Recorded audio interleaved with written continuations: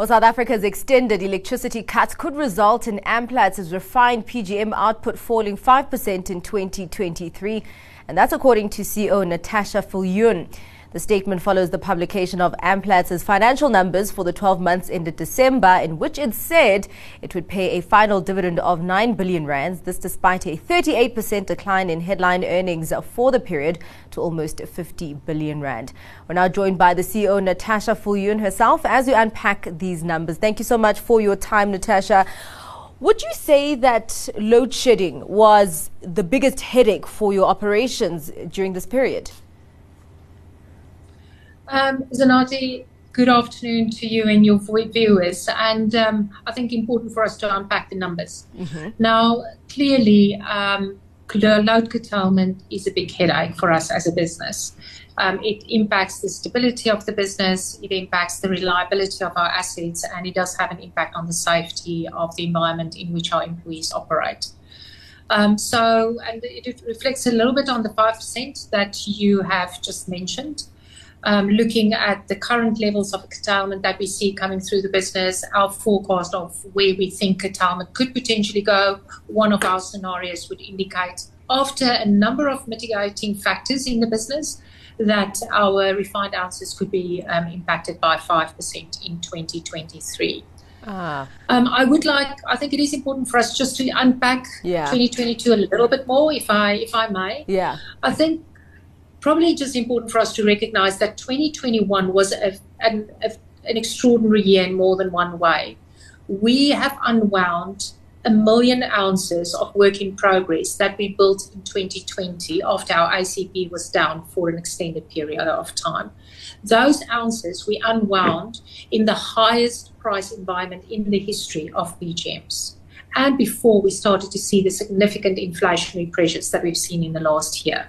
Last year, a far more normal year, and therefore you see the big drop in the headline earnings. And then obviously we started to see the high inflationary impacts and slightly softer, not significantly, slightly softer PGM prices. Yeah. All right. Just talking about that 2022 being a more normal year, what would you say the proportion is then between, for example, you had a dip in earnings, you also had a dip in production.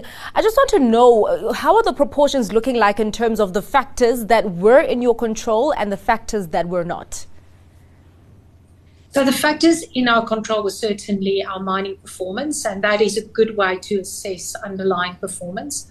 Our mining performance was down 7% year on year. Two factors. The one was planned infrastructure closures at Amandelbult as certain of these areas came to an end. So planned and forecasted. The one area that we did have quite a bit of work to do was on the grade at our Mogalakwena mine, where we've seen a reduction in grade.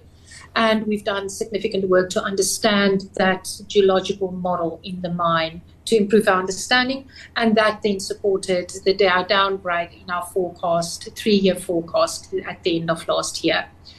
Areas that's not in our control is inflation.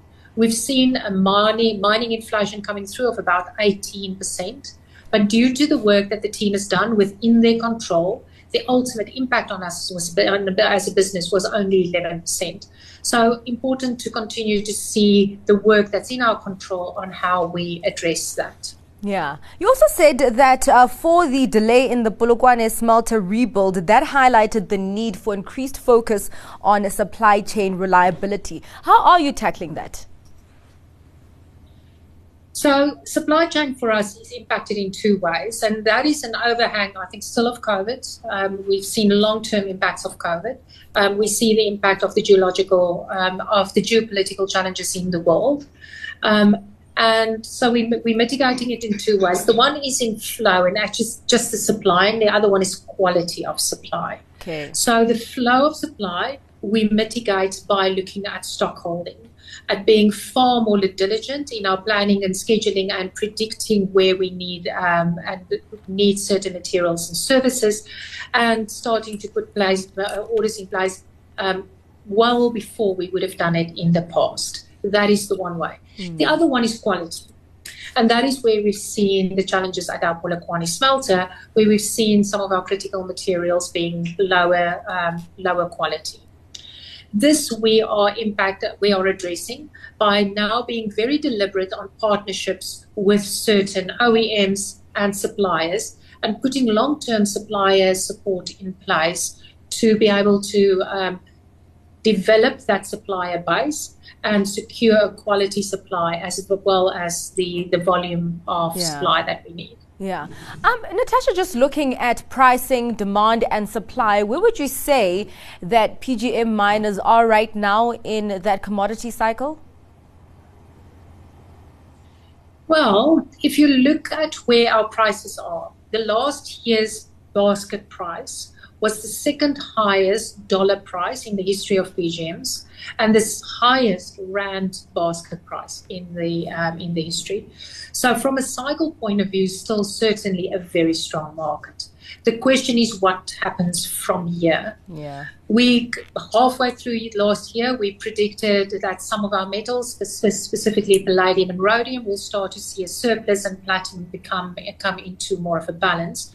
We're now predicting that because of the impact on supply from South Africa, we've also seen Norilsk downgrading their supply. And on the demand side, we've seen a slow opening up. We've seen a 7% increase in vehicle manufacturing in the last year, now back at pre-COVID levels.